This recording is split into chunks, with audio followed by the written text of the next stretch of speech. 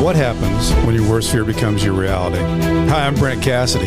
Welcome to the Nightmare Success In and Out podcast, where we explore how to overcome your fears and nightmares and set yourself free. We're going to be exploring this topic with guys I was in Leavenworth with and others who survived their own nightmare. These stories can be inspiring, sometimes sad. There's some humor, but hopefully you can come away with a nugget of something that'll help you knock down some of the prisons you built up in your own mind.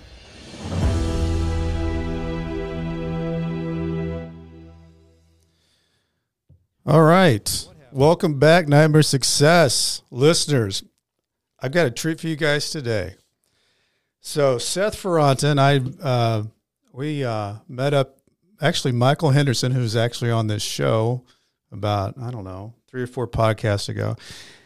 He texted me, he said, man, I ran into this Seth, man, you got to get a hold of him. This guy is, he said, he's lit. He's got all kinds of stories.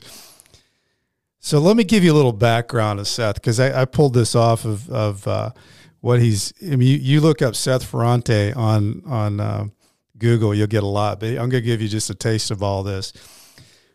When writer-director Seth Ferrante received a 25-year sentence, marijuana, LSD conviction, he was faked his suicide, landing him on the U.S. Marshals top 15 most wanted list. He thought his life was over. As a first-time nonviolent offender, the lengthy sentence attracted media attention from the Washington Post, Rolling Stone, Washington Times, and others. As a drug-dealing teen, Ferrante sold LSD and marijuana at 15 East Coast colleges, crisscrossing across 5 states, Virginia, Pennsylvania, Kentucky, West Virginia, and Maryland. A wannabe rock star and Hunter S. Thompson-style outlaw, whose heroes were Henry Rollins, Axl Rose, and Jim Morrison. Seth decided to rise above it all, above his past, and focus on his future. He began building a writing and journalism career from inside the belly of the beast. With unlimited access to criminals and their stories, Ferrante started crafting raw portrayals of prison life and crack area gangsters. Discovering a passion and talent for writing, Ferrante also studied the trade, earning an associate's, a bachelor's, and a master's degree while in prison. He took it one step further and established his brand, Guerrilla Convict. From prison, Ferrante became a true crime publisher and built a website documenting stories that the mainstream media was not willing to share. These stories reside in his books, and I think he wrote 22 books while he was in prison. Some of them were prison stories, Supreme Team, Street Legends, among others. He has over 500 blog entries written by him and other prisoners, along with hundreds, if not thousands, of pieces of Ferrante wrote for other publications and websites. He became the most prolific prison writer of the war on drugs era. In February 2015, after serving 21 years, he was released from prison to seek and go into basically as a director and writer in the movies. And for any of those who watched that was either on the Starz Network or became a top 10 hit on Netflix was White Boy. And then later, White Boy Rick, which Matthew McConaughey played. He's appeared on Fox News, Inside Edition, News Nation is a subject matter expert, and is currently directing several documentary projects. Nightlife, which I saw the teaser to, which is very cool looking, is actually here in St. Louis, where they're actually walking the streets, and if this all comes out, it's going to catch everybody's attention.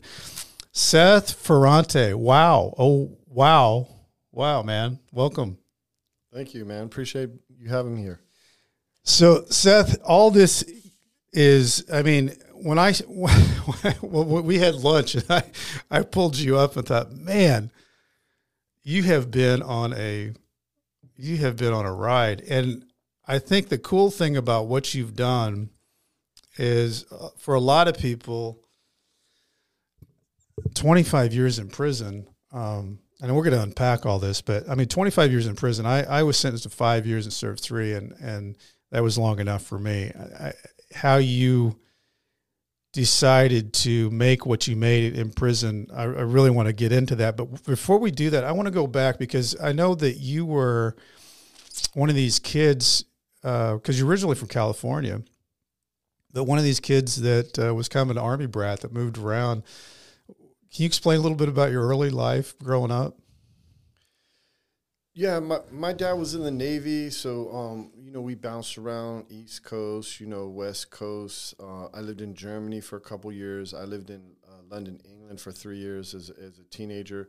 So I was kind of, like a typical military brat. I was always kind of on the move. And I think this upbringing kind of, set the tone, for my whole life, because always being the new kid, I was always looking for that acceptance. It was like, as soon as I found like a group of friends and I felt comfortable, we had to move again. So, as a kid growing up, especially as a young kid and then as a teenager, that can be unsettling because, I was just always looking for something, like I always had this, hole, in my life that finally, when I was 13, I started experimenting with cannabis and psychedelics and, this kind of filled that hole, and back then in the 80s, this is like, the mid 80s, 84, 85, right before the war on drugs and, this is your, just say no. This is your brain on drugs. And, there was this big kind of outcry and marijuana and LSD were kind of looked upon the same as heroin. And just from experimenting with these drugs and the way they made me feel, I really disagreed, with kind of the outlook because I saw this stuff. I thought it was therapeutical. I thought it was spiritual. Mm-hmm. I thought it was medicinal. Everything that people are saying about, especially cannabis and some psychedelics now. But I felt then because it kind of you're kind of ahead of your time on that. Yeah, it kind of leveled me out. Yeah, it kind of filled this hole. I mean, and obviously, I'm an older man now, so looking back, I can say this hole. It was basically like insecurity. Mm-hmm. Well, I'm curious, Seth. So when you got into that, was it easy to get into that? I mean, were you around a group of kids that you hung out with that's kind of what you guys were doing, and you got into that group? Is that how that worked? Yeah, I really got into it. I got into the Grateful Dead scene. Yeah. So that was kind of my entrance, into that world. And, it's funny, and I got a lot of friends that are like hardcore Deadheads now to this day. And it doesn't go away, does it? Yeah, but I always tell them, like, I was never like, I was never there for the music. I was always there for like kind of the counterculture. Yeah. That's what they called it back then. They called it the counterculture. Right. I mean, I guess now it's the mainstream. Yeah. But back then they called it. So I was there for the scene. And I gravitated, to those people. And that's how really I got all those connections. And then I was basically like, have drugs, will travel. Mm-hmm. I was like a freelancer. I just had good connections through the Grateful Dead community. I could get stuff sent wherever. Yeah. And I would just go to the colleges and sell it. So when you got into the college scene, because I think it's interesting how, I mean, you were into some of the big colleges on the East Coast. How old would you have been at the time you were doing that? Oh man, I was pretty heavy in the game by like 15, 16. See, I think that's really crazy because, to be able to do what you were doing, you had to first find somebody to supply. You had to find, the distribution, getting, I don't know if you worked by yourself or you had other people you're working with, but you more or less put together a company. That's what I've always thought was interesting about the people I was with when I was at Leavenworth. The people who were in the drug business was very similar to the business that I had tried to grow as a national company, and that was, you've got a product. How do you get the product out? You got to distribute. How do you get the distribution? You got to have the sales piece. You've got to have incentives and commissions, and all those things that went with that. I found that a lot of the guys that I was locked up with, they had all that. They were just doing it from the drug side. But you were doing it at 15 or 16 years old. So did your parents have any idea that you were this guy?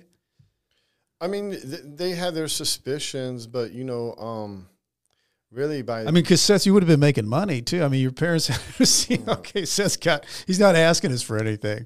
Yeah, but really by the time I was like 16, 17, I had like my own place. Okay. I would...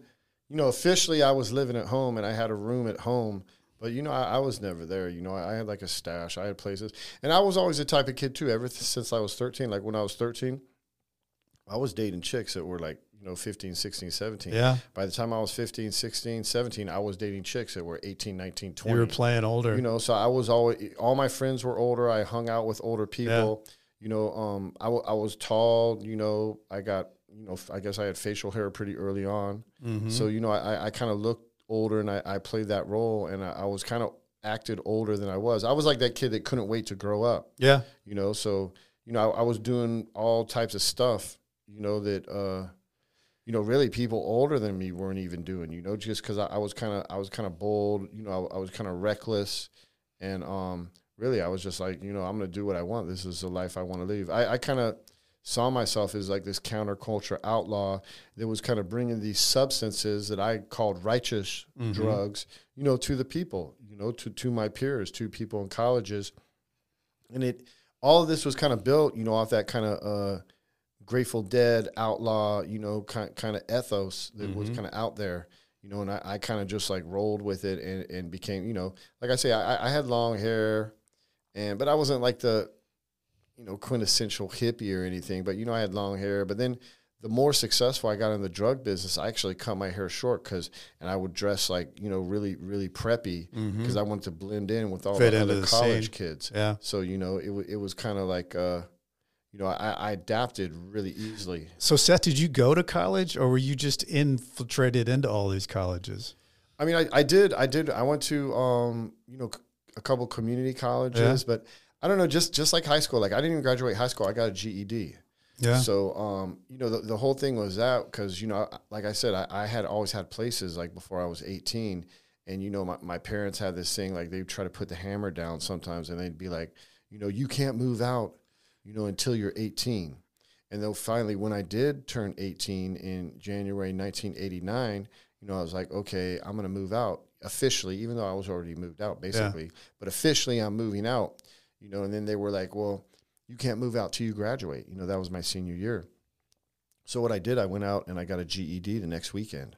And that was crazy too, because like the GED test, they said it's supposed to take like 5 or 6 hours. I basically did the test in 2 hours. Like when I handed the lady, that's one thing you haven't had a problem with. You are very smart, and how you've been able to apply that is fascinating to me. So you get your GED, then where do you go? I went down to Florida, and I moved down there, under the pretense of going to school. But I don't know. I like college for the party scene, but like going to class, I mean, it was just kind of boring. I didn't really see how it would help me because, I mean, at that time, I was probably making like $20,000-$30,000 a month. That's crazy, cash. Being at that age. Yeah, so I was just like, and at that time, you're talking late 80s. I mean, that was like people's salaries for the whole year. Sure. So, I would go to college and, but it was always a pretense. I never applied myself. Did you feel like you had like an entourage of people that were trying to feed off of that? Oh, no, always, yeah. No, I had people that I fed, basically. A lot of people, like they would sell for me or, most of the people I got, they were like friends. Like I recruited people into the drug business, like high school friends, relatives, people like that, people I knew in the West Coast and the East Coast. Yeah, I kind of recruited them in. And I kind of told them, boom, you're doing this. And then I would use them to insulate myself, so I didn't have to deal. Because at first when I was younger, like 13, 14, 15, 16 even, I was dealing with a lot of people, and then eventually I got where I would insulate myself and only maybe like 5 people or 10 people had access to me because I was bringing in so much inventory. Mm-hmm. Interesting. So this thing continues to grow. And when do you start, or what, I guess the real question is did you know that anything was coming down on you? No, I didn't. I really had no idea. The war on drugs, I mean, in the late 80s in the suburbs, I mean, the war on drugs had just begun, so it wasn't something that we talked about. Mm-hmm. We knew, we read the headlines or we saw the news things about, the crack era stuff in the inner cities, because it was getting really violent, and it seemed like, to me that it was kind of focused in there, and, they were basically, targeting, African-American people, which is, everybody can see now. But even back then, it kind of looked like that to me. So I thought, because of my upbringing and where I was and the color of my skin, I thought I was basically like untouchable. Invisible, yeah. you know. And so, and I knew a lot of older guys that, you know, from the Grateful Dead community and older guys like weed dealers, like guys that have, you know, sold weed and even some even cocaine and like moved into legitimate business and had like these businesses, dudes that were like, you know, 10 years my senior. Yeah. So, you know, I kind of thought that's how you did it. You know, you made this illegal money and then you invested it into legit businesses. Yeah. So that was kind of my plan. But, you know, I also had a goal. My goal, you know, by the time I was 17, I had a goal. My goal was to become a cash millionaire. Okay. You know, I never got near that goal. I didn't, you know, like I say, the most money I probably had was a couple $100,000 at one time, and it probably wasn't even all my money. You know, I owed it, you know, because I got a lot fronted. But, you know, so I never came close to that goal. But It's good to have goals, though. you know, if Keeps you motivated. yeah, if I would have been out there, you know, I got busted at real young, you know, at 20. So, you know, if I would have been out there to the age of 25, if I would have had, you know, I had a real short run, you know, where I was, my actual run where I was actually making like 20, 30,000 a month, it was probably only like, you know, 9 months. Yeah. You know, before then it was just building up to that point. To get to that point. You know, learning, you know, establishing connections. So, you know, finally like 1920, I got to that point where I was like, man, I'm on. But it only lasted 9 months, you know, and then it and you were only 20 years old. That's what's crazy. It all came toppling down. So can you walk me through, because you had a couple of different things that happen. You get tagged, but then you become a fugitive. Walk us into that whole thing. It sounds like a movie, by the way.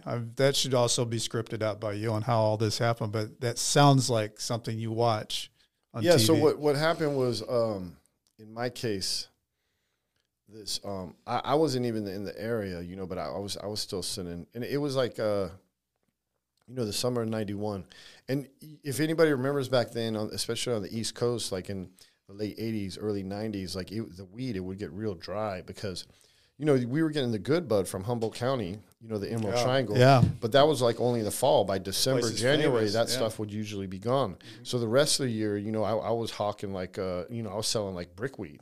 You know, like people hear brickweed today, like they have no idea, like the weed that we used to get and smoke compared to the quality that we get today in this day and age.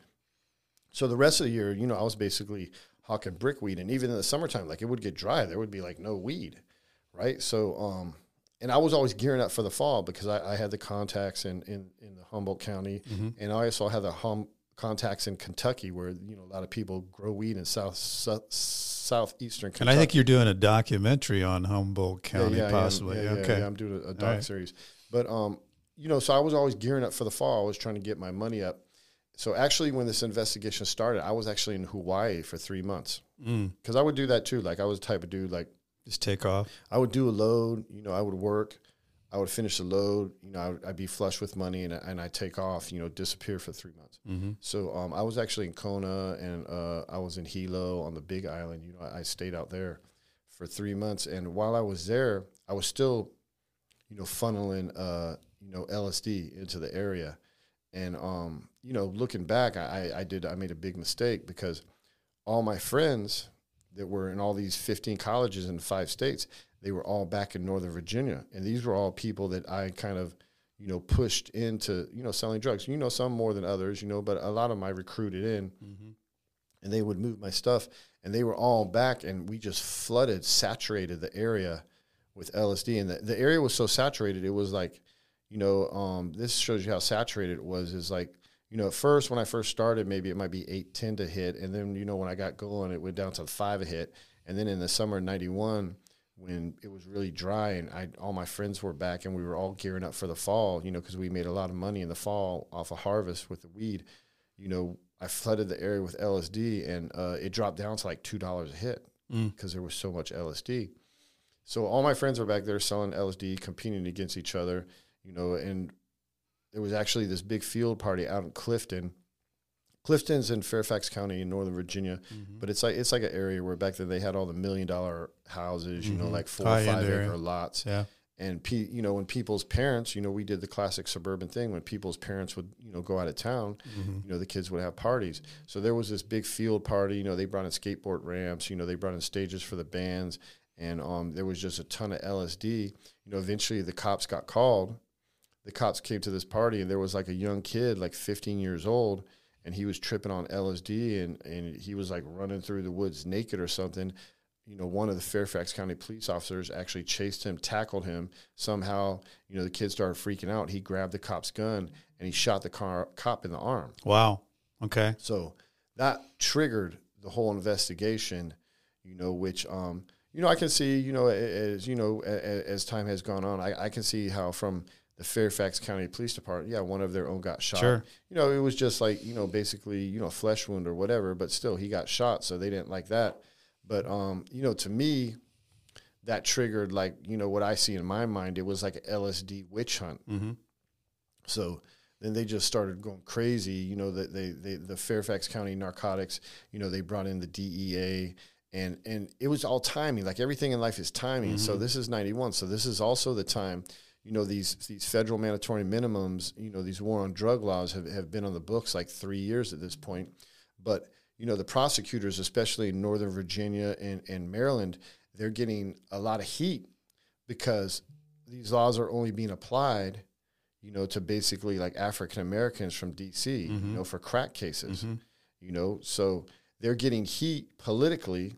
So then, the DEA starts this new initiative, like, we're going to go out to the suburbs, we're mm-hmm. going to bust white drug dealers, and I kind of fell in that. I was in that first wave, when the DEA went out to the suburbs. Got aggressive, yeah. Yeah, and just wrong person, wrong place, wrong time, and I had flooded the area with LSD. This cop got shot, so they started an investigation, and like this was in June, and then by August, I got arrested and they indicted me. Okay, so you get indicted, you get arrested. How do you and when do you become a fugitive?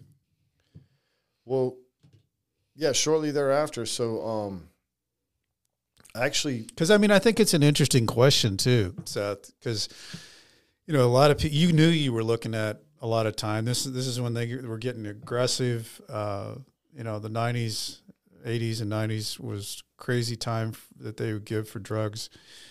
But it's kind of an interesting question. If you're looking at 25, 50 years, what would you do? Do you you sit around and wait, or do you take off and see if they can find you? Because the alternative is you're going to be spending a lot of time in prison. So I think it's interesting to think about what would you do if you were in your shoes, because you knew you were caught. Yeah. The back end of it is how much do I get out of this? Yeah, well, what I did, right? Because anytime, especially back then, when you get caught by the feds, right, all your lawyers are doing is they want you to plead. Yep. They're pushing you to cooperate. Because they're saying that's the only way. If you go to trial, you're going to get hit. Or whatever. So, well, what they do is they stack up all those years on you and say, really, if you go, we could get past, 10 of these, but, you get one of them, that's 20 years. And, you look at those crazy statistics of the people who get indicted, 97% plea. Yeah. That's in the United States of America. So you're right. When the defense criminal attorneys get involved in them, they're just negotiators. Yeah, they don't want to go to trial. Because I think even like the feds, neither side wants to go to trial. The feds at that time, they had like crazy. They had like a 99% conviction rate or something like that. So, and like most of the cases do plea. So actually, what I did, I had no intentions of cooperating. I was going to flee from the outset. I was like, I'm not doing this time. I had a little bit of money, So I told my lawyer, I said, look, I'll sign a plea deal and I'll say I'm going to cooperate, right? But as soon as I signed the plea deal, like I took off, because they gave me you got a bonded. I got personal recognizance. Sure. Because they thought I was going to help them. Like they thought I was going to bring in people from California and set people up, and like I was going to put all these feathers in their cap and make their career. Sure. But so basically, I tricked them. I took off. And before do you have an idea where you were going, Seth? Because that's kind of like you. No, I knew I was going back to California. I had a lot of contacts. Right. I had family in California, so I was going back to California. But then I did something else to throw them off my trail. I faked my suicide because my idea was like, if Seth Ferranti is dead, after 7 years, if they don't find a body, I can be declared legally dead. And once I'm declared legally dead, then there is no case. The case is gone because I'm dead. So I developed this ruse.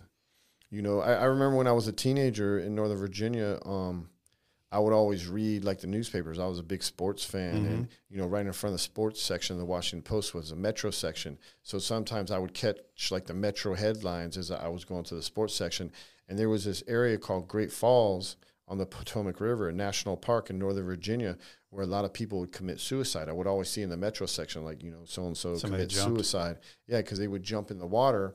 And what it is, it's like class 5 rapids, but then it takes you away. Yeah, but it's also like a lot of rocks. So you can't swim in class 5 rapids, and it's like rocks. So, if you don't drown, you get smashed against the rocks and you die. So it was pretty much Sounds like a terrible way to go. Well, pretty much like a foolproof way, though, to commit suicide. So I'd known this over the years. So when I got in this situation, that kind of popped into my head. And I was like, how can I throw these dudes off my trail? How can I really, really not only disappear, but really disappear? Just make Seth Ferrante like dead, obsolete. And so I came up with this plan. I went there, like I staged it. I made it seem like I went in the water. And, then I took off and I went to California. And I was in California. I was staying in LA with some friends. And, back then they had like the big newsstands on every corner with all the big national papers, right? Because we didn't have the internet and stuff. So I would go to the newsstand every day and I would buy the Washington Post. And like first, it was cool because it was like, Fairfax LSD kingpin, commit suicide. And I was like, so they covered it. Yeah. I was like, I got him. I was like, I got him. It was in print. But then, after 2 weeks, I went and I got the Washington Post, and I went to the Metro and I saw the headline, and my heart just sank because it said prosecutors declare Fairfax County LSD kingpin suicide a hoax. Oh, wow. Right. So I started reading it, man. I was like, man, where did I mess up? What did I do wrong? I thought I had him, because I was only 20, but I thought like I'm this super smart, really smart, outlaw, genius, criminal mastermind or whatever. And so I started reading it, and it says the park rangers, they dragged the river for 2 weeks. Wow. And they didn't find a body because where I messed up was I staged my suicide on the wrong side of the dam, so the area where I did it, because they got all the bridges, going into D.C., so they calm the water down, before it goes out to the Atlantic Ocean. Yeah. So I did it on the wrong side of the dam, so they dragged the river. They didn't find a body. They always found bodies in this part where I did it. So, there goes so there's no body. Me being super smart. I thought I was so smart, and I committed my suicide on the wrong side of the dam or faked my suicide. Just one detail. So once that happened, then I was declared a fugitive. Yeah. And not only was I declared a fugitive, but, because I had basically, tricked them, like they thought I was going to cooperate, and then they weren't happy with you. They didn't get any, they were not happy with me. Yeah. So then, because like I say, I didn't carry guns. I wasn't violent. I didn't have a criminal organization. I wasn't in the mafia. I wasn't in a gang. I wasn't in any type of organization. I was just basically a freelancer, that fronted stuff to people under me. They didn't even cash buyers. I fronted to people colleges and came back and collected the money. So, and in my mind, I was like this really in the big scheme of things, a little small, drug dealer, even though they called you a kingpin. Yeah. Selling what I thought were righteous drugs. Yeah. And, being marijuana, LSD, mushrooms, stuff like that. But, for some ungodly reason, I guess because I pissed them off or I made them look bad or I was like the black mark on their record. Like they were like, how did this young kid like outsmart the feds? They pushed and they did all the paperwork and made me a top 15 U.S. Marshals list, which I didn't even know that until I was finally caught. But I was a fugitive from 91 to 93. I was in California first, but after 6 months, I ran out of money. And I didn't have a lot of money, but I had a substantial amount of money for that time. And but was it hard to stay under? Like, did you feel like you couldn't go anywhere or do anything? I had a whole bunch of IDs, man. I got all my IDs for like real DMV. So, when I was a fugitive, right before I became a fugitive, I read all these books. Back then they had these companies like Paladin Press, Loot Panics that, they do subversive books. Yeah. Like the most famous being probably like the Anarchist Cookbook. Yeah. But, they had all these ID books like Identity Theft, Paper Tripping, Reborn in the USA. Yeah. So I had read all these books, and they told you how to get ID from legitimate sources. So what I would do, I would find an obituary. I would comb the obituaries. I would go like on the microfilm in like big libraries, and I would find an obituary, and it would be someone that I was looking for a candidate that was born in one state and died in one state under the age of 5. Okay. Once I found that out, I had all the information I needed for the death certificate. You know, just need the person's name, place of death, date of death. Mm-hmm. So then I would write, and I had like a mailbox, et cetera, or ones that you can, use like a suite number, an apartment number. Mm-hmm. And I would write and I would say, like, I'm the person's aunt, I'm their uncle, and I would send the $10, send me the birth certificate. So once I got, or the death certificate. So once I got the death certificate and the obituary, I had all the information I needed to order the birth certificate, which you need a person's name, place of birth, date of birth, mm-hmm. mother's maiden name, father's name. And that was all on there. Yeah. So from those two, from the death and the obituary, I would have all that information.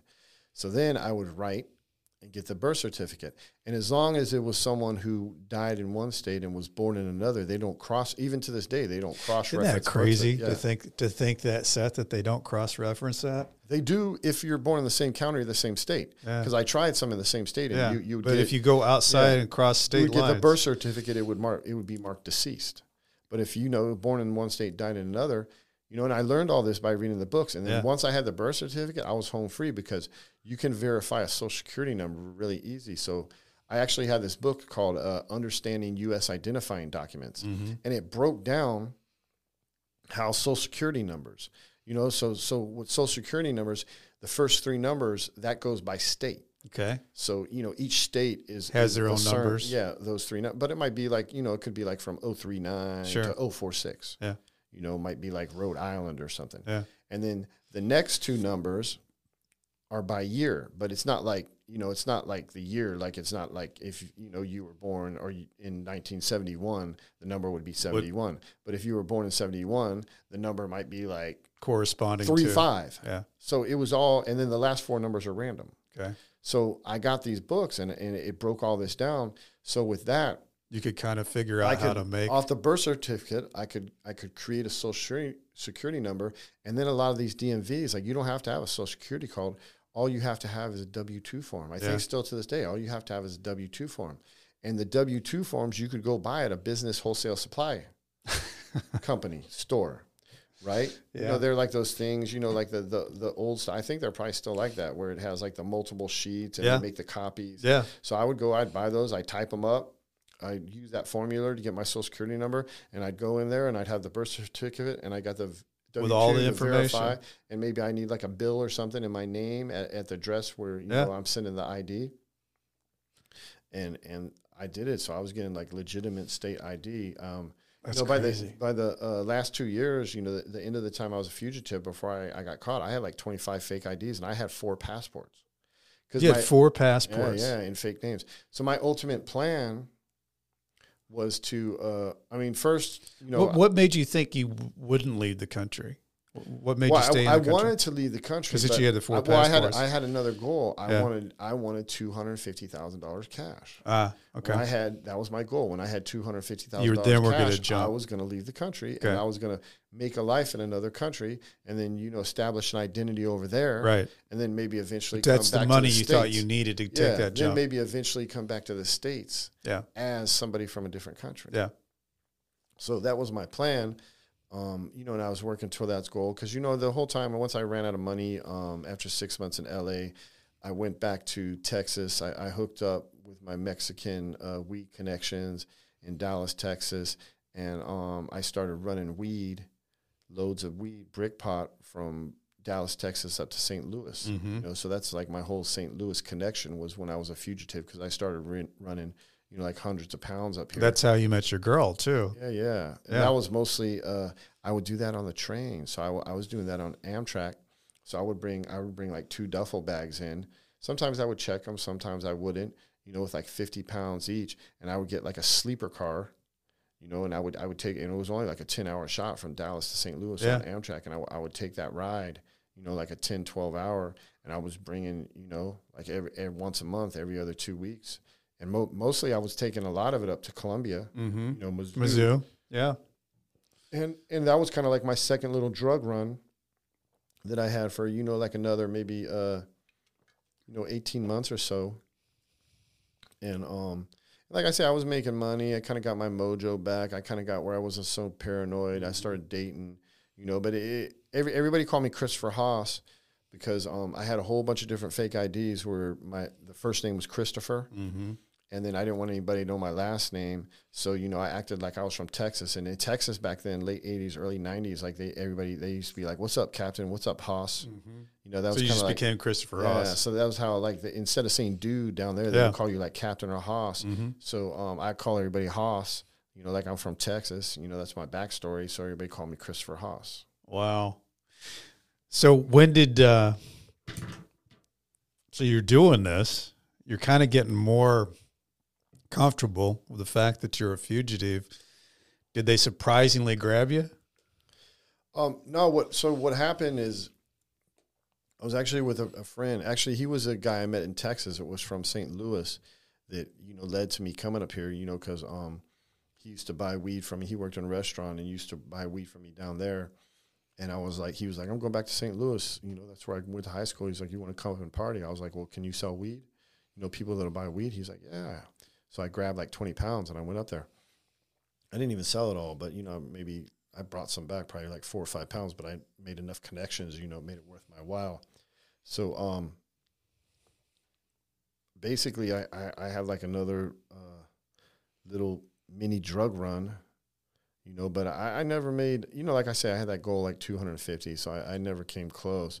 But it was like, because before that, the first 6 months, I was like really, really, really paranoid, like looking over my shoulder. You know, because when the feds come in and just like take your whole life, Sure. you know, you think Changes like, everything. yeah, Turns you your think world like upside they're down. like all powerful. You know, they know everything's going on. But, you know, in reality, I mean, they just rely on cooperators and snitches. You know, they don't know anything. You know, there's no like Inspector Clouseau's on the force. Right. You know what I'm saying? That, you know, really, I think our law enforcement and stuff, they've gotten so lazy because of the war on drugs. You know, they don't do any investigating. You know what I'm saying? They just rely on people telling them stuff. So, but yeah, it was kind of nice to kind of get my mojo back. I mean, I actually started feeling like a person again. But then how it all came crashing down was I was actually with the same dude that you know, introduced me to St. Louis. And he was still working at a restaurant. And we were actually going out to party in St. Charles down on Main Street. And we were doing a drop. And he was doing a drop at the restaurant.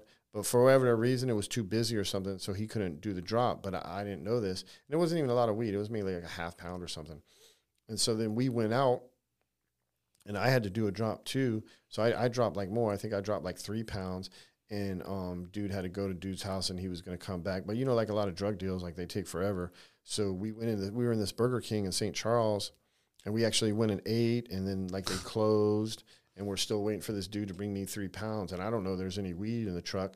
So then, you know, we went and we want to sit in the truck and smoke some weed. So we didn't want to do it right in the parking lot. So we kind of pulled behind the Burger King, like in the back. And it was closing time. So they were doing like what people do at closing time. And unfortunately, this Burger King had got robbed like 2 weeks before. Like, and the people went right in the back and robbed them. So it looked like you guys were casing the joint. Yeah, we're just back there smoking weed. So they call the cops on us. The cops come, and really we're smoking a joint, and I got a couple other joints in my pockets. You know, I got them like on the inside pocket of the jean, you know what I'm saying? Because you had to conceal stuff back then just in case. So, you know, I think we're cool, right? Because I don't have any weed, and my dude, he supposedly made his drop. So, you know, and it's my guy's car. It's not even my truck. So, you know, they're checking our ID, whatever, you know, asking if they can search the vehicle. You know, the guy says, yeah, you can search the vehicle. And, you know, they might smell weed, but, you know, we don't have any. They pat me down. They don't find nothing. And so then they go in his truck and they look around. And the guy was a musician, so he had a couple of guitar cases in the back. And so they first look and they look. They don't see nothing. So, I mean, it's a truck. There's not like it's a lot of room. So they're like, okay, cool. But then the other cop, you know, because then by then, like another cop car comes up. Like every time, you know, there's always like 2 or 3 cops got to come up for one thing, which I always thought is crazy. Like, why do you need so many cops? You know, I guess it's an intimidation thing. I don't know. But so this other cop comes, and then, you know, I think we're good to go. And then he looks in the guitar case. He wants to look in the guitar case. And under the guitar, there's like a half pound of weed that, you know, the guy couldn't drop because the kitchen was too busy. So, so I'm like, fuck. But still at the same time, I'm like, well, it's not mine. It's his truck. You know what I'm saying? I got a fake ID. I'm good. They don't know who I am. So but they arrest both of us. Yeah. We go to the station. You know, I holler at the dude, you know, because we're in the cell. They put in different cells. And I tell him, I'm like, man, you better tell him that shit is yours, bro. I'm saying, that shouldn't even been there. Mm-hmm. You know, so he fucking tells him, he's like, oh, it's mine. You know, it's my car. He didn't have anything to do with it. So they let me go. But they had already printed me. You know, like when they first booked us, they printed us. So you know, I don't get a charge or nothing. They let me go because he says it's his. Yeah. So I get out. I go pick up the money for the 3 pounds, you know, from the guy that was selling the 3 pounds. You had to be a sigh of relief, though. They just let you out of there. Oh, yeah, of course. I go get the money, 3 pounds. I go back. I bail out the other dude with that money, and they impounded his car. I pay to get his car out, you know, and he has a charge.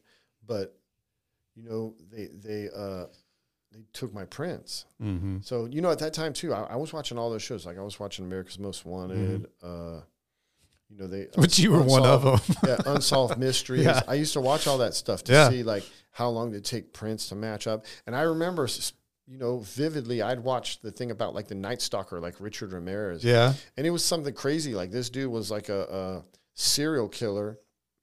And it took, like, something like 6 months to match up his prints. Match his prints? Really? So I'm thinking, man, I'm just like this little weed LSD dealer. I'm like, it's going to take forever to match my prints. Mm-hmm. But see, because I had no idea. I was like top 15 U.S. Yeah, you didn't know that. Right? They matched my prints up in 3 days. Uh-oh. Right? Then they had, like, the Midwest, Missouri U.S. Marshals Task Force. You know, like, they don't even work out of St. Louis. Like, they bounce all around the Midwest. Yeah. So they're, like, in on my case. I find out all this afterwards. So the guy that I'm with, they have his real name and his address. So they go right to his house, and his address is, like, with his mom and his grandparents. Mm-hmm. So, you know, they convince him. You know, they bust him, and they convince him he has to turn himself in. Yeah. And he has to cooperate. So then he starts driving the U.S. Marshals around to all the people that we were selling weed to, because he was kind of like my partner too. You know, he was like my right hand man or whatever. He's the one who introduced me to all these people. So they're driving the U.S. Marshals, and it just so happened, you know, and people are telling me, so I'm getting phone calls, and I'm like, man, what am I going to do? You know, so I'm kind of like hiding out at hotels, you know, because I don't know who to trust. So I'm like staying, I'm paranoid, hotel, and I got like a load of weed that I'm trying to move, you know, and trying to turn into money. Like, I'm having like a fire sale. Like, I'm calling it. Like, but, you know, out, right? And nobody wants to mess with me because I'm hot. You're hot. Because everybody's getting word, you know, that the U.S. Marshals are looking for me, right? So finally, I talked to this guy up in Columbia that I did a lot of business with, and I gave him a good deal. And he's like, okay. He's like, I'm going to be down there tomorrow. He goes, I got the cash. I'm going to take everything you got. Okay. I'm like, cool. And then it just so happens, like, one of the local dudes that I had dropped him off, you know, he'd bought like 5 pounds. And right when he pulled in his house, the U.S. Marshals pulled in right after him. Wow. And he knew at the hotel that I was at, you know, while I was setting up this big you know, Columbia deal. So he tells them, so, you know, they come and they do surveillance on me because they want to see what I'm doing. Mm-hmm. So they watch me all night, but nobody comes and goes because I'm just waiting on this one dude. He was supposed to come see me like 10 a.m. that morning. U.S. Marshals busted into my hotel room. I was staying right by the airport, like in Bridgeton. They busted my room like 6 a.m. Busted me with the weed. I only had like whatever, 20-something pounds. I didn't have that much money, man. I maybe had like, you know, I don't know, $3-4 grand. But I had all my fake IDs. I had like 25 fake IDs. I had like 4 passports. All of it on you. Yeah. Everything, you know, because I'm ready. I'm ready. Like, as soon as I make this deal, like, I'm bouncing. You're going to be gone. I was already made plans. I was going down to New Orleans. Yeah. You know, I had some people down in New Orleans, and then I was going to go, like, Baton Rouge, go to, like, LSU. This is the last deal. Yeah, I was going to get some more weed in Texas, and I was going to go to LSU. I had friends in Baton Rouge, and I was going to sell weed there, you know, and hide out.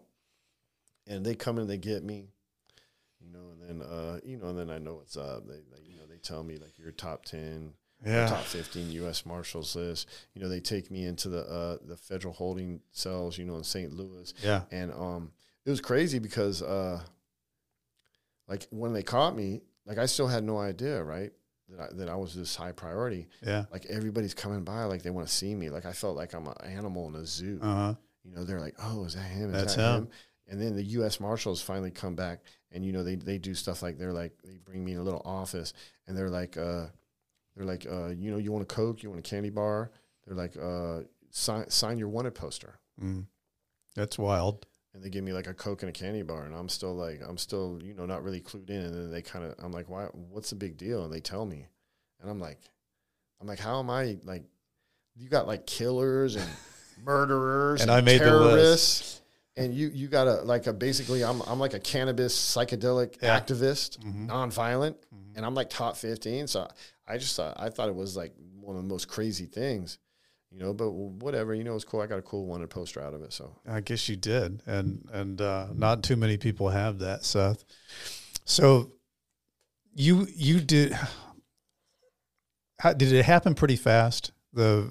From that point forward to getting into prison? I mean, yeah. So I was caught like October. I was sentenced I think October 30th or something. Yeah. I was sentenced December 13th.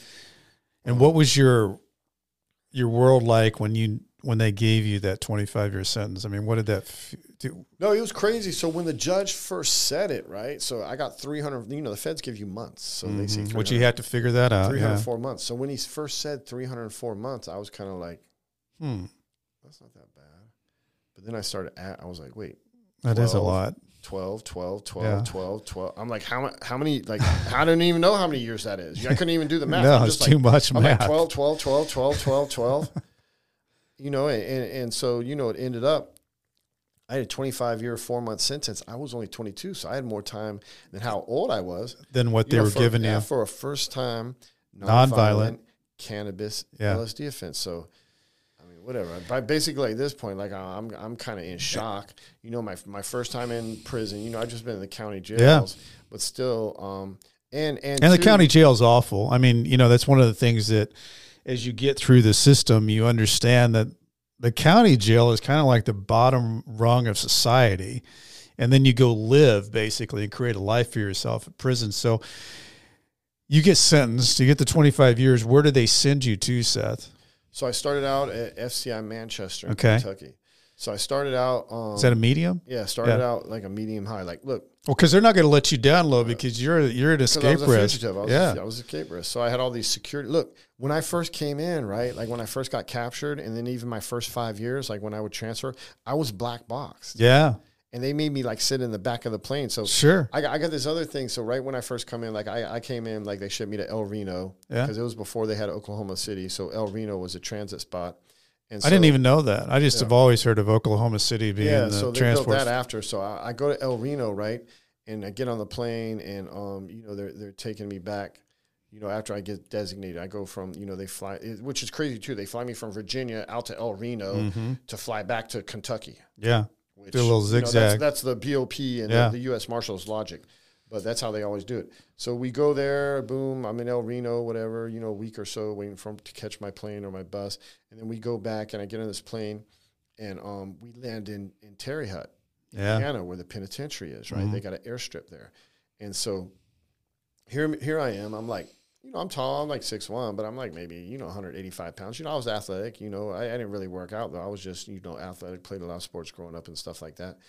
And I'm sitting, but I'm like short hair. I look like a college kid, pale because you're only 20 years old or 22 years old. And so I'm sitting in the back of the plane, and I'm black box, and there's like a U.S. Marshal sitting like right across from me, like looking at me the whole time. So here comes, the bus from Terre Haute. You might explain what black box is because people get shackled, but then the bad boys of the bad boys get the black box. Yeah, so what the black box is, it's like a little box. It like makes your wrists go like right together. So it's like handcuffs. They put the black box over the handcuffs so you have no movement. Can't move at all. And then they attach that to your waist chain. Yep. So it's like you have no hand movement, like anything. That's what they do. And being shackled is worse enough. I mean, that makes you feel like you're an animal, but the black box thing is a whole nother so it level. was crazy. So we're at the airstrip in Terre Haute, and, they bring the bus from, the USP Terre Haute, which was a pretty violent prison, a lot of people, lifers. And so I'm kind of sitting there in the back of the plane, and they got weights there too. So like all these huge dudes, all these like big biker looking dudes. They look like Thor, with tattoos, all muscled out. All these big black dudes look like Debo, getting on. And, all these like, hardcore Spanish, Colombian cartel looking dudes and like Italian mafia dudes. And they're all getting on the plane. And they're all turning because I'm right in the back of the plane where they get up and they're all turning. This guy with the black box. They're box. looking at me and they're like, I could just see in their eyes. They're like, who's this dude? Yeah. Why is he here? Yeah, who's this? What is this, like Jeffrey Dahmer or something? I mean, they didn't have a muzzle on me or nothing, but, they're just looking at me. And I look like a little college kid. Yeah.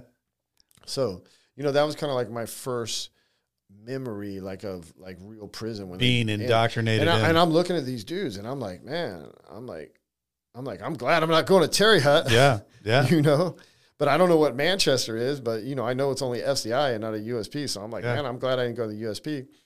So finally, I get to the Manchester, and it was actually kind of nice. It was like a college campus. Actually, when I first came in, they actually had professors from Eastern Kentucky like coming on the school. So I immediately rolled in college courses. They used to be able to use Pell Grants for prisoners there. That only lasted my first 2 years. So that kind of college program lasted like my first 2 years. When I was there, I got like 24 credits.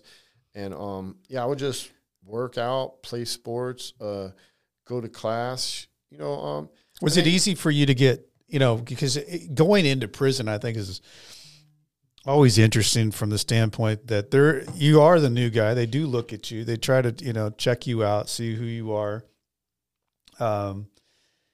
Did you find your people fairly easily in the beginning? Because, I think probably for you, Seth, for your first 5 years would probably be different than your next 15, 18 years. I mean, walk me through some of that happened to you first 5 years you're there. Because then you became pretty, prolific in how you got involved with the sports. You got involved writing the newsletter that had all the stats on it that everybody was sending home to their families. And you got involved in so many different things, but kind of walk me through how that all happened. Yeah, well, looking back now, I was kind of lucky in a sense because prison is really about people judge you by who your allies are. So who you hang around or who they see you on the compound with, that's kind of, they equate you with those people. So I had two things going for me because I'm in Kentucky. My case is out of Virginia. I'm an 083 number. But immediately when you hit the compound, they're like, where are you from? I'm from California because I grew up in California. So, I'm from California. So the only other dudes, so the people on the block, they're like, okay, we're going to get your homeboys. So the only people from California are the Sureños, the Mexican gangbangers. And there's not a lot of them. There's maybe like 5, 6 on the whole compound. Actually, 2 of them. With some hardcore dudes. 2 of them, luckily 2 of them happen to be on my block. Yeah. So they bring these Mexican gangbangers to me. They're like, where are you from? I'm like, I grew up in San Diego, blah, blah, blah. They're like, where's your case? Oh, my case out of Virginia. I was shipping, stuff from Cali, Northern Cali to Virginia, selling at colleges. So then they're like, okay, you got to write this cop out. You got to get your PSI. We got to check out your paperwork. So I do that. They get my PSI, check out my sentence, read, they sit there in the cell with me and they read it. And they're like, okay, you're okay. So they're like, and then they tell me, they're like, look, anybody else ask for your paperwork? We don't care, white boys, whatever. You tell them we read it. We vouch you're for good. You. We read your shit. Yeah. You're good. You can walk. Right. So then I'm working out with these dudes. They're like, come on, homeboy, we're going to go work out. So I'm working out with them. So they're part of your car. Dudes. Yeah, because it's the only California dudes. It's me and these fucking like 5 Sereno dudes. Yeah. So I'm with them. So then immediately all the other white boys see me with these guys. And this is weird too, because at that time, I didn't know. Like, I was so naive. Like, these Sereno dudes, like, they're running the heroin on the compound. Wow. Like, I have no idea. Yeah. So I'm like this new white kid. I got like this 25-year sentence. People find that out real quick. Because even some people, like, they're like, how much time you got? I'm like, 25. They're like, what'd you do? Kill people? Mass murder? I'm like, no, I sold LSD and marijuana. So this was still, a lot of the people were still in from the 80s, like the old law. So this is like still the beginning of the new law. These laws have only been, laws. Yeah, the mandatory minimums and stuff. And so, you didn't see people coming in with that kind of time, and especially not like a little white kid from the suburbs. So that was one thing that helped me. The other thing that helped me, I got Italian last name. Yeah. Very Italian. I'm on the East Coast. There's a lot of mob dudes. So all the mob dudes start coming to me. All the Italians, they're like, who's your grandpa? Who's your dad? My grandpa and my dad were both military guys. But, where are you from? Where's your family from? They're trying to see if there's any connection. And there was no connections, but still they liked me. They saw I'm messing with the Serranos. Yeah, they say I'm messing with the Serranos. So they figure like I got to be somebody. Yeah. So, within a couple weeks of being on the compound, I'm walking around, I'm sitting in the chow hall with the mob dudes. Mm-hmm. I'm sitting at the Italian table. Yeah. And I'm working out with the Serenos. Yeah, you're plugged in. So all the white dudes are looking at me like, who is this Yeah. dude? And then, like I say, I didn't know that Serenos were running the drugs. I had no idea. So eventually, like I'm in there, 4, 5, 6 months. Like a lot of the white dudes start coming up to me, and especially the guys from Virginia, because they find out I got a Virginia case. I'm over A3. They're like, "Yo, homeboy." They're like, "Man, plug us in." I'm like, "What are you talking about?" They're like, "Plug us in, man, with your homies." And like, I have no idea. You had no idea. I have no idea. Yeah. So this was kind of like my entrance, to federal prison. So I did 12 years in the mediums, my first 12 years of mediums. So that's like, and if you've been in the feds, they call the mediums like gladiator schools. Gladiator school, right? Like, you got to fight. Like I say, I had to fight. I played a lot of sports. I was out on the yard. So, luckily I was always the type of dude. I never let stuff fester. Like, there's certain things. Because a lot of stuff can happen out on the yard. Yeah, but there's a lot of stuff like you can't call, especially basketball. Yeah, you can't call dudes like certain words. Yeah. So once because actually the Sereno dude actually sat me down and he was like, don't do drugs, don't gamble, don't mess with punks. Mm-hmm. And he was like, if you got a problem, come get me. Okay. You know what I'm saying? So that was kind of like my rules. He gave me your prison rules. Yeah. So then, and then I learned too, like there's certain things like you don't call a man, like you can't call a man a bitch, you can't call a man a punk, you can't call a man a faggot, or whatever. So, I was all this type of dude because I played a lot of sports. Like if somebody came out of their mouth wrong, I didn't care if there was cops or anything there. I would just punch them because that's how the Sereno dudes taught me. They're like, man, if you got something, don't take it. Don't let it fester. Handle it right there. Stand up. Because then whatever, you guys are both going to go the hole, you might come out, because if you make it a beef, then it becomes racial, or then people want to get a knife or come stab you and it can turn. So they're like, just handle it. Their attitude was like, they didn't care if it was in the chow hall. Mm-hmm. They go handle it. Right then. Handle your business. So that's what they taught me. So, I was in, not a lot of situations like that, but a little, like I would fight. Like I always tell people, like my nose has been broken like 5 times. I got my right split right here, my lower lip, I got split right here, and I got split right here, and like I don't have a knuckle. Oh wow, you don't. That's all from fighting. Yeah, like that. I probably broke this like 5 times. Like I got, like they call it like a boxer's. Yeah, a boxer's knuckle. I don't think I've seen that. You know what I'm saying? Hey, you don't have a knuckle there. Yeah, it's from punching people. But so like I said, good story though. Yeah, so I did like 12 years. In the gladiator school. That's a good thing to say. Like if you're at a bar, you're like, "Why don't you have that knuckle?" I was looking at a bunch of fights in prison. Not to say I was not a tough guy or nothing, but you I said fight. you had to handle your business. I would fight, and I played a lot of sports, and primitive world. Yeah, and like in there, anyhow, if you don't fight, it's like your own people are the ones who are going to come and prey on you. Right. So, like I say, I kind of established my reputation as like a crazy white boy. Like I was a white dude that was out, running full court with all the black dudes. I was a white dude that was playing soccer with all the Spanish, Mexicans, and Jamaicans. I was always that guy. But one thing I thought about, playing sports in prison, I think the one cool thing about the whole sports scene in prison was it really wasn't an escape. Oh, definitely. You go out there and you play a basketball game, you play a softball game, you play a volleyball game, you play soccer, whatever it is. We even had a tennis court that was crazy ass tennis court that moved. It was a sport court, and we had to. It's hard to explain, but anyway, we even played a little bit of tennis. But all those things, you had an escape. It felt like you were outside of the fence. Yeah, no, it really did. It took you away. That's why I'm saying that's why I played sports. I worked out, and then I started taking the college classes. And then eventually I get into my writing because that was kind of like my escape. So, do you think, Seth, that is when you started doing those courses? Is that what kind of fueled your flame to say, wow, I got a bunch of stories in here? Yeah, no, definitely, man.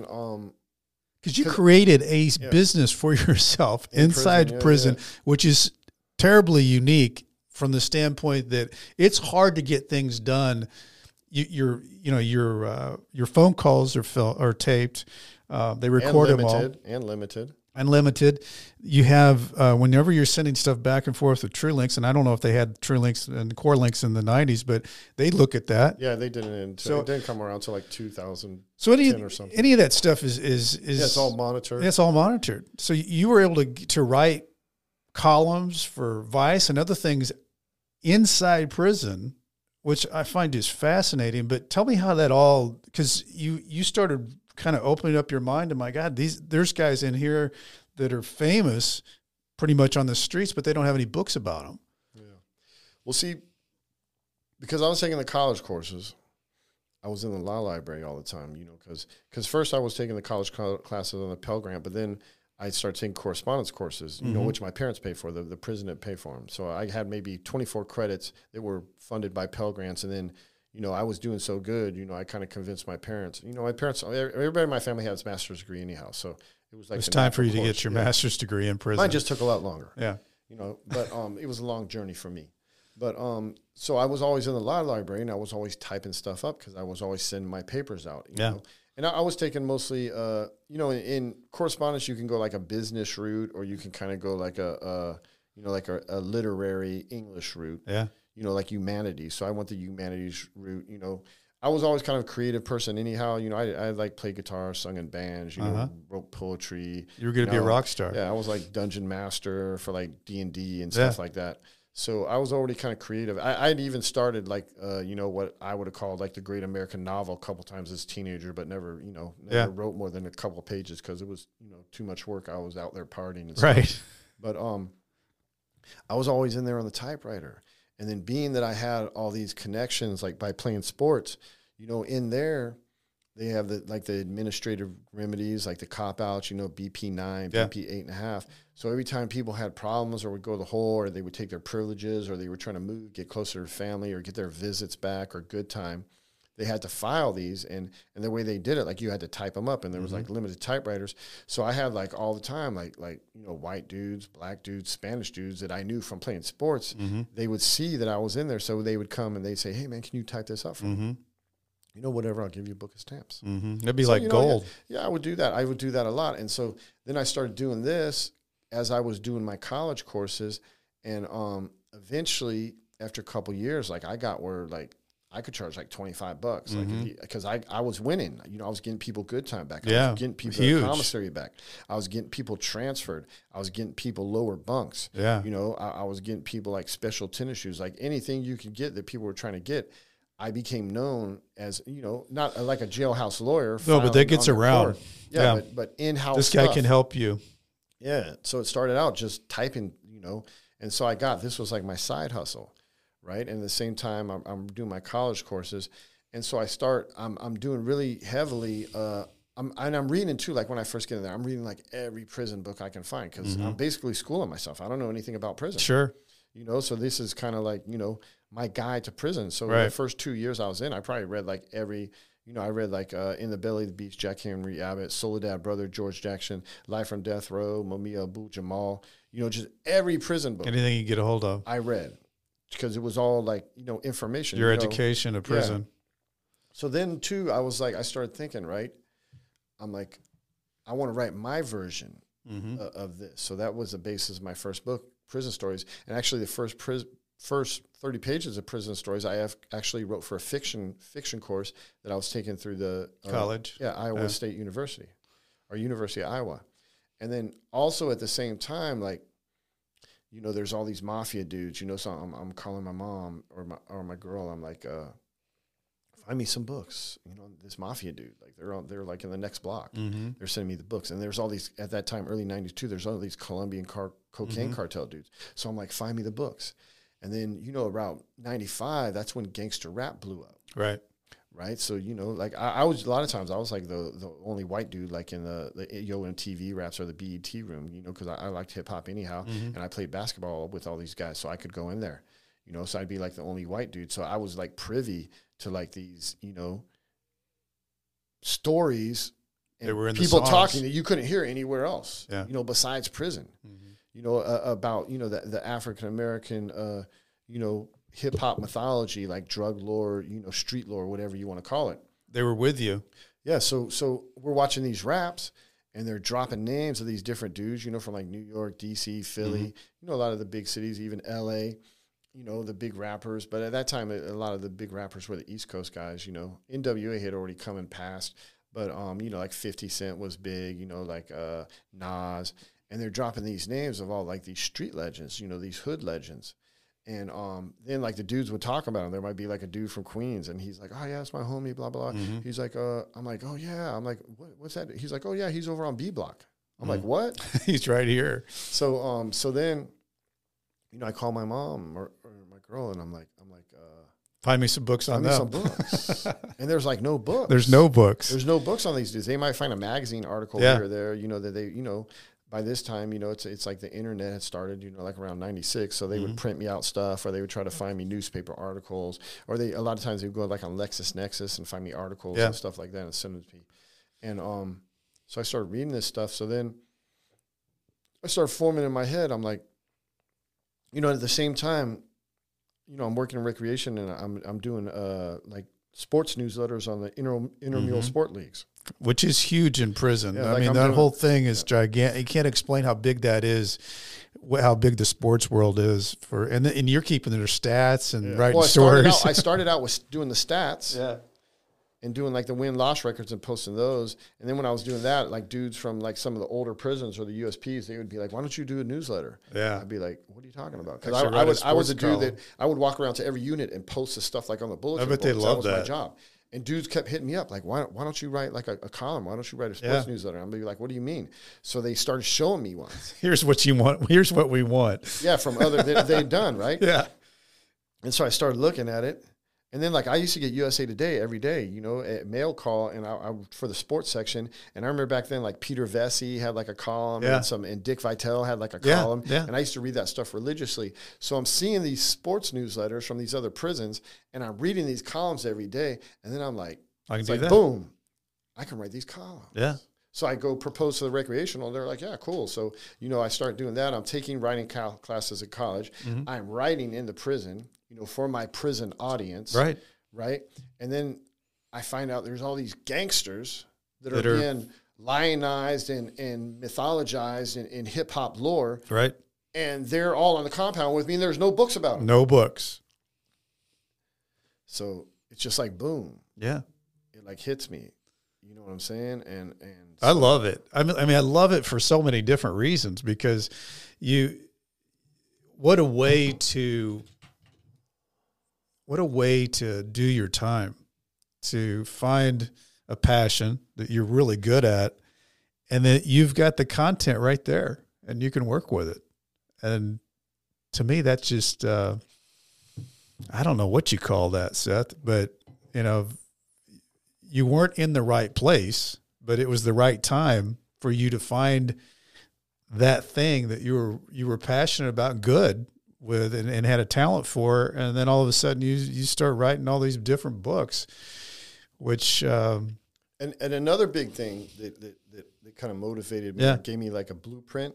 So at the end of the 90s, that's like when the urban fiction genre blew up, right? And so there's all these books coming in the prisons. It's all urban fiction, right? For some dudes in prison, like Terry Woods was a big author, Shannon Holmes,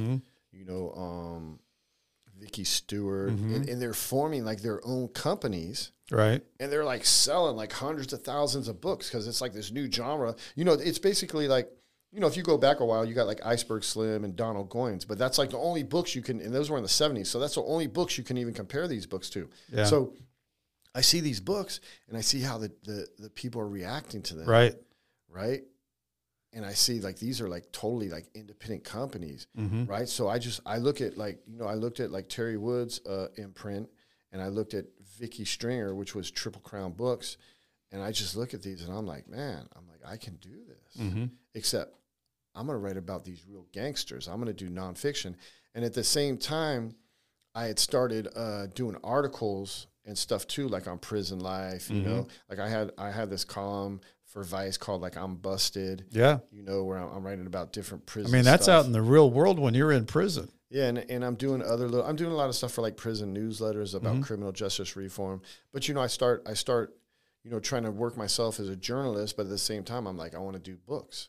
So all this is kind of going through my head, and I'm thinking like, what can I do for my future? Because I start, my first 5 years I was like really angry.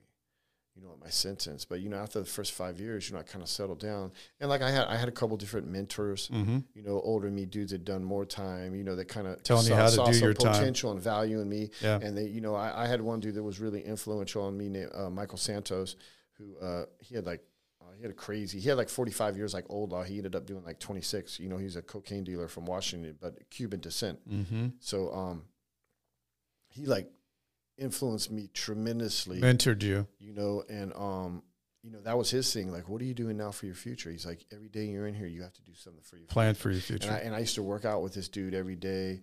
And he started writing books too. Like this dude was like a genius. He had actually, like, he made like over $1 million like on the .com boom in the 90s, like by basically watching the bottom line in the TV and then calling his sister who would like buy him stocks. Wow. Obviously he had a little money to begin with to buy the stocks, but he basically turned like 100,000 into like 1.2 million. Then I think he lost his ass like when the in the late 90s when the .com busted. Yeah. But he did all this from prison.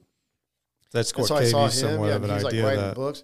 Yeah, and I'm seeing what he's doing. And even I at that time I'd got a couple pieces. I'd been doing the prison basketball and sports intramural stuff in the prison, so I was like a prison journalist, on the compound. But I also had a couple things, I wrote about my case, like in different FamGram or different, November Coalition, and so and I took some classes, and it was working on my associate's and bachelor's degree by this time. So I used to tell people like, I'm a writer, and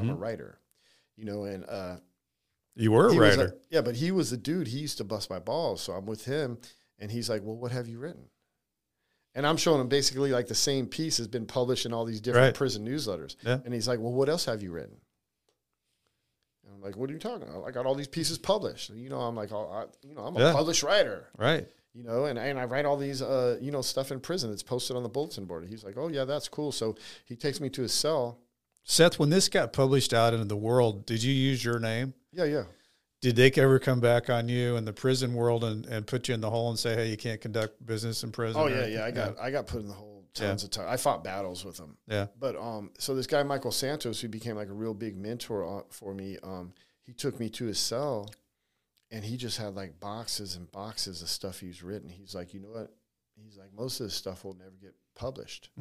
But he goes, this is me practicing my trade. So he's like, if you want to be a writer, right? He goes, you need to start writing. So then I started writing more stuff, and he was a real big influence on me, and I started pitching more stuff, and I kind of became a journalist from prison.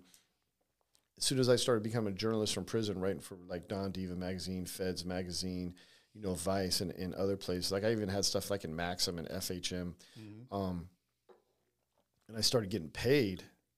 That's when the problem came, because then like the SIS, who were like the prison investigators, they started writing me shots for running a business, conducting a business, acting as a reporter. Yeah. And they started locking me up, because a lot of times I would call the people right on the phone, because back then you could call straight. It wasn't until like the late 90s where you had to call, you had to push to accept and stuff like that. Right. Back then you could call straight as long as you had money on your phone, and there was no limitations on how much you could talk. That came later, the 300-minute rule. But which was really 10 minutes a day. Yeah, which sucked. But so I'm getting locked up, and then I kind of found this loophole, right? So I'm looking at all the rules and regulations and stuff like this, and I find this loophole where, basically it said, like, if you own a house or a car and you're in prison, you can give a relative or a friend power of attorney. Absolutely. To sell that property for you. Then you're not conducting business. Like, it broke it down. This is not, but if you get on the phone and you're trying to sell it yourself, then you're conducting business. That's but if somebody else has the power of attorney. Yeah. So I was like, okay, well, all my writing is intellectual property. Right. Right. So I gave, my girl, who eventually became my wife, I gave her power of attorney. And so she used to conduct all the business. I would send the stuff that the people would they would ask me to write this and ask me to write that, like editors. Yeah. But I would send it to them and I would type it, but she would negotiate and she would conduct the business. And then she would get the check from them, and then she would, put deposit in her account, and then she would put it right on my account. I started doing this, and they hated that. They wouldn't have liked that at all. They hated that when I did that. But I had them, they couldn't do nothing. So I always had what I call sit downs. Yeah. Like with the SIS. And a lot of times I had to bring somebody else with me, you know, because if you can't go on the SIS, SIS is a nasty then people deal. say you're a snitch, right? Yeah. So I would always have to bring a friend with me, and I would have these sit downs. And even like the dudes I'd bring, they'd be like, dude, like, how do you like you're talking to SIS like you're equal. Yeah. You know, because I would have these sit They're downs. scary 'cause people. I knew the rules. You know, They're the guys, they're the cops within the they're prison. like the FBI. Yeah, They're exactly. like the FBI. They're like the They're the FBI ones that in the bust the prison. cops. They're Exactly. the ones that bust the cops for bringing in drugs and stuff like that. They arrest cops and walk them off the compound. Right. But so I'm having sit downs with these guys because they're like really concerned about my writing. They're like really concerned, like I'm going to expose something that's Sure. going to come back on them. Yeah. So, you know, once I found out what their kind of concerns were, I started writing stuff. You know, I would write something like even if it was from the institution I was in, I would make it seem like it was from another institution. Somewhere else. Yeah. So I started doing stuff like that, changing names, obviously, so people Smart. couldn't get targeted. You know, but I would still use my own name. Yeah. Because I was trying to build a career for myself. Exactly. You're And building even when they locked you're me building a brand. Even when they locked me up, Yeah. you know, like, dude, I wrote like whole manuscripts, like in the hole. When you were in the hole. In the hole with those little flimsy pencils Yeah. that you can barely write with. Like I've wrote hundreds and hundreds of pages Unbelievable. like that, freehand. And then I would wait till I get out and I would type it. Unbelievable. You know, and so I used to tell the SIS dudes, I was like, go ahead, put me in the hole. I'll just write more. Yeah. My whole attitude was like, you cannot stop me. I'm doing something for my future. I don't care if you lock me up short term. I said, I'm not doing nothing wrong. And they would always lock me up too under some BS. Like I was trying to smuggle in drugs or later on. Like Well, they can pretty much throw you in the hole for anything. I mean, Yeah. your rights of going in or out of the hole in prison, you just don't have any. So, Seth, you get through all of this. And what I think is just incredible is you end up serving, 23 years, 21 years? 21. Okay, so 21 years. So you basically went in the 90s. You come out, you know, you're 2015. 2015, you're 40. I was 43. 43. How the world must have felt to you walking out of that prison. Can you explain that? I mean, that's just wild to me because everything had changed. I mean, you still see it on TV, but walking into it. Right when I got out, you know, so I did the trick that a lot of people do when they get out. Like they say they're going to take the bus. Yeah. But they don't take the bus. They have their people pick them up. Right. You know, because if your people pick them up, they only give you like a certain amount of hours. But if you say get the bus, you get the give whole you more bus hours. trip. Right. Yeah, so you get like double time. So I did that. And my wife picked me up. And first thing we did is we went to Walmart. Mm-hmm. You know, because I was going to the halfway house and I needed like some work clothes, you know, because I already had a job lined up at a kitchen. And I remember walking around the Walmart and it was just like, I had to go back in the car and tell her what I wanted because it was like sensory overload. The choices. Yeah. You know, because for like 21 years, I was used to like, you know, there's like one brand of peanut butter. Exactly. You know, and I just write it on a list and I put the list Right, in and they slide it down to you. So like walking around, you know, like having all those options and trying to choose, it was like too much for me. Like I literally went back in the car. Too much. And I'm like, just give me stuff. Here's my size. I can't take it. Yeah. You know, and then so that was a big thing, and the other big thing was like the phones, like the technology. Yeah. And you know, one thing I did do, so like 2 years before I got out, I got a bunch of books, like, you know, the Idiot's Guide. Yeah. The Idiot's Guide to like internets, like the Dummy's Guide to iPhone. So you started reading all that before you got out. I did it like a textbook. Yeah. You know, like I would almost like you're testing yourself to understand. I would like it. highlight stuff, and I read these books like 20 times for 2 years. So it totally was. So it wasn't unfamiliar to you when you got out. I mean, but it was to a certain extent. You know, I just had a little knowledge. I was trying to school myself as much as I can. But I read all these books about the internet, iPhones, MacBooks. Yeah. You know, I even read like some video stuff because by this time I formed in my mind, you know, that I wanted to do films. Getting into film when I got out. But the biggest thing that took me like 6 to 9 months to figure out when I got out was the difference between cellular and Wi-Fi. Mm-hmm. Because I didn't understand bandwidth. Mm-hmm.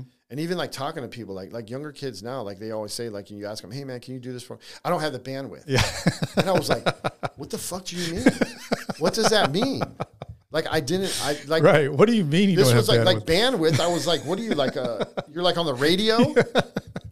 Yeah. You know, I'm thinking like, what? Like you're like on a radio dial, your bandwidth? Right. Yeah. This was the only experience I had with that word. Yeah. You know, like what you're like, you know, bandwidth, like what are you, you're on a CB radio? I had no idea. And so it took me a long time to figure out like cellular Wi-Fi, because I was like, well, you can go on the internet, you can download stuff. Right. But, you know, then I figured it took me like 6 to 9 months to figure that out. I had to have conversations with a lot of people. And some people that even know how to use bandwidth and know cellular Wi-Fi, they still can't explain it to you. Right. Because I was trying to figure out like, what is the difference? But, you know, as I was doing journalism stuff and I was working with like pictures and files, you know, for the print stuff, and they always wanted the biggest files with the highest resolution. So, you know, eventually I figured it out. It's all about the data and the size of the file. Yeah. You need Wi-Fi to download it. Some things won't go unless you got bandwidth. So, you know, I figured it out. And now, you know, with all the film stuff I do, you know, like I upload stuff to Dropbox, WeTransfer all the time. So I understand all that stuff now, you know. But then I was like, why can't I download the picture? But, you know, I got cellular. But the thing of it is, Seth, you walked in pretty fast into the film world. I mean, I know that you'd been working on a lot of different things, but the time that you got out of prison and the whole world's different to you, the whole world has changed. It wasn't very long before you're in a situation where you're producing, directing, and making White Boy that, you know, what is I just wrote and produced that. Sean Recker was director. Yeah, director. So and it was his studio, Transition Studio. Transition Studio. So in that whole series of things, though, what was that? Like a 2-year span? So you got out in 2015. That was probably that happened within 18 months. How crazy did that seem? Well, when I got out, I knew I wanted to do film, and another. It's another. Like I have a lot of these things that.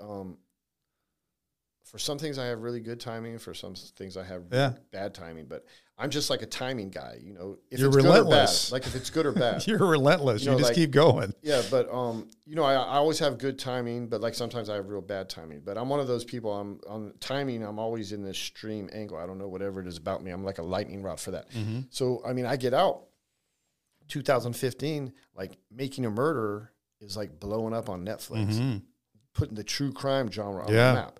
I'm like a true crime journalist. Yeah. You know, I'm like a true crime author. So, you know, all these different people got different stuff in productions, and they're hitting me up. They want me to be like a talking head on their stuff. So I did that maybe like 3 or 4 times, and I kind of started seeing like, you know, the setup. You know, just like you would come in here, you want to do a podcast, you see your podcast setup. You know, what's this? What's that? What kind of, you know, equipment you got? What brands? You know, how does this work? So I'm asking these questions as I'm going on these documentary sets where they interview me. And so I'm kind of figuring out, I'm like, you know, within 2 years, I'm like, man, I can do this. Like, this is not that hard, you know, because, you know, when you first see film, you think like cameras, like it's, you know, it's so expensive, you know, so much technical ability. Yeah, it seems overwhelming. You know, so it's like, man, can I do this? I'm just a writer. You know, I knew how to tell a story, but I didn't know how to make, you know, a documentary or film per se, even though I had taken classes about it and I wrote some scripts and stuff like that. So, but I was doing, a lot of times for my journalism for Vice and the other places I was writing for, obviously I'm concentrating on true crime stuff, but a lot of times I'm picking people that not only am I interested in what they're doing, but I'm trying to form a relationship with them, right? So, you know, sometimes people like you, sometimes they don't. So, you know, I keep meeting these different directors, interviewing them, you know, producers, whatever, showrunners, and I'm interviewing and I'm telling them about my story and I'm telling them about my ideas. And some are interested and some are like, well, whatever, fuck off. You know, just do the article, see you later. And, but I'm always probing, you know, trying to network, you know, trying to get those contacts. And like I would pick and choose like what I wanted to cover based on who the person was and if I thought I could form a relationship with them to get my goals and my agenda off. So finally I interviewed Sean Reck. He did this movie, his first feature doc. Sean Reck cut his teeth. He did like 200 Crime Stopper shows for all the networks. He won like 9 regional Emmys in Ohio. So that was his world. Yeah, he was a very accomplished filmmaker, and he did his first feature. It was called A Murder in the Park, and it was on Showtime. So I interviewed him for Vice. But for whatever reason, Vice ended up not even running it. They didn't even run it. So, it didn't even happen, the interview we did. So I didn't even get him the publicity that I was. But once he kind of found my backstory out, that was of interest to him. Yeah. So, and he was looking for his next documentary at that time. So, off the success of A Murder in the Park. And so he actually flew me. He flew me to Cleveland. And I pitched him stuff. And originally we were going to do this thing, about the prison industrial complex, where how, they form all these prisons, and then they form all these support businesses around the prisons, like cottage hotels, industry. and a lot of times the people that own these are somehow related to the senator or representative who passed the bill to get the prison there. Yeah. So eventually we were going to do something like this. Which is also interesting. Yeah, kind of look at prison profiteers. Yeah. And, he knew I had a lot of people we can interview, and we're going to tell their story, because that's what he likes to do stuff. He likes to expose stuff, kind of like me. That's kind of like his genre. And then we're talking, and I mentioned the White Boy Rick story, because I'd written about Rick's case while I was in for I did this one article for The Fix, in 2012, that went viral covering his case. And this is another thing. I had no idea what viral meant till I got out. I had friends that were getting out before me and knew about my writing. And when they were calling, I'd call them and they'd be like, "Dude, you don't even know how big your stuff is out here. That's viral. You have no idea how big your stuff is out here." Because I didn't. I'm not even on the internet. I'm getting printouts from the internet. Right. In snail mail. So I meet Sean, and it was probably the fourth thing I pitched him, the White Boy Rick story, because I did a piece for Vice News. I had done some stuff for Vice, and I'd done this stuff for The Fix. And I'd been kind of championing his cause. Not like I was the only one. There were other writers, too. And I had formed a relationship with him through the mail that I started in 2005. So I'd been writing Rick for a while. 10 years by this time. And I first got interested in him when I was doing my Street Legends series, because when I was in Beckley and Gilmer, West Virginia, there was a whole bunch of Detroit dudes, and I was always hearing about they knew the whole story. Yeah, this young white kid, 14, that supposedly FBI informant, was running the black underworld, and I felt a lot of parallels with him because we both got busted young. Yeah, even though we had different circumstances, we both did a lot of time. And then he was in the black underworld in the streets. But, I played basketball, and I like hip-hop, so I hung around with a lot of black dudes, and I wrote books about black drug lords. Yeah. So there was this kind of connection. Affinity. Yeah, so I pitched Sean Reck the story, and this was they had just taught, they had just went into production or announced the White Boy Rick with Matthew McConaughey movie. So he knew this, so he was like, oh, that's a sexy story. Because, in his eyes, he's seeing with the Hollywood movie, that's free promotion. Because a lot of these documentary productions are only a couple $100,000, whereas that Hollywood movie, probably their marketing budget was $1 million. Sure. So, he's seeing man, this is something, we might be able to hit on. Yeah, piggyback. So we go into promotion with that. And I kind of make a deal with him. I make a deal with him. I say, look, I'm going to give you access to all this stuff. You can base it, off my writing, all these articles I've done. But I said, I want you to mentor me. I want you to train me. I want you to fly me into the shoots. I want to, want to learn, sit in the director's chair. I want to learn to be a director. I want to learn the business. I love that. And so yeah, and he accepted my offer. Because you could have easily have not have done that. You learned that and made that a training ground for yourself, Seth. And I think that's what's interesting about you is you've been in some real shitty situations, and you've been able,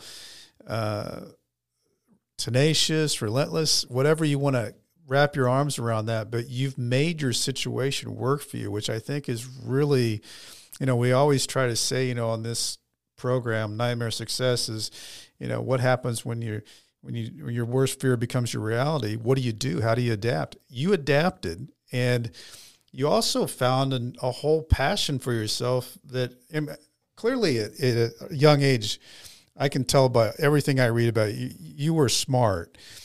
You ended up in an area where you got caught. But then when you get into prison, you get your master's degree, you start writing all these books and doing all these things. I'm curious from the journey you're at, and you're just a few years younger than me. I'm 55. what do you think your biggest takeaway is from all this that you've been through?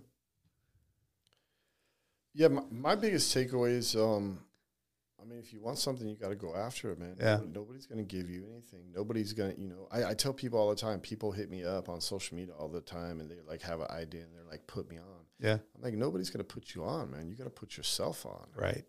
You know, you gotta be proactive, not reactive. You know, if and everybody, sometimes you find yourself in life becoming reactive, but when you become reactive, you're losing. Exactly. You have to be proactive. You have to be ahead of the game. You have to see things before they happen. You have to be on that cutting edge. And sometimes, you know, I feel like I've been on that cutting edge, you know, a lot in life, you know, and sometimes I was on the cutting edge of the cannabis and psychedelic game, but I was way too soon, so I had to pay a hefty price. But, you know, other things, you know, like the true crime, you know, docs, like I came out, I was kind of on that cutting edge. Good timing. And now I feel like, you know, as a speaker, as a personality, as an influencer, I'm kind of at that cutting edge, like in the cannabis and psychedelic world, you know, because there's a lot of people in this world, you know, they might be CEOs, they might be part of these big companies, you know, or they might be this or that, but there's no substance. You know, I got the whole backstory. This is my culture. That's what I love about your story, though, is that you don't wait for things. You do take action.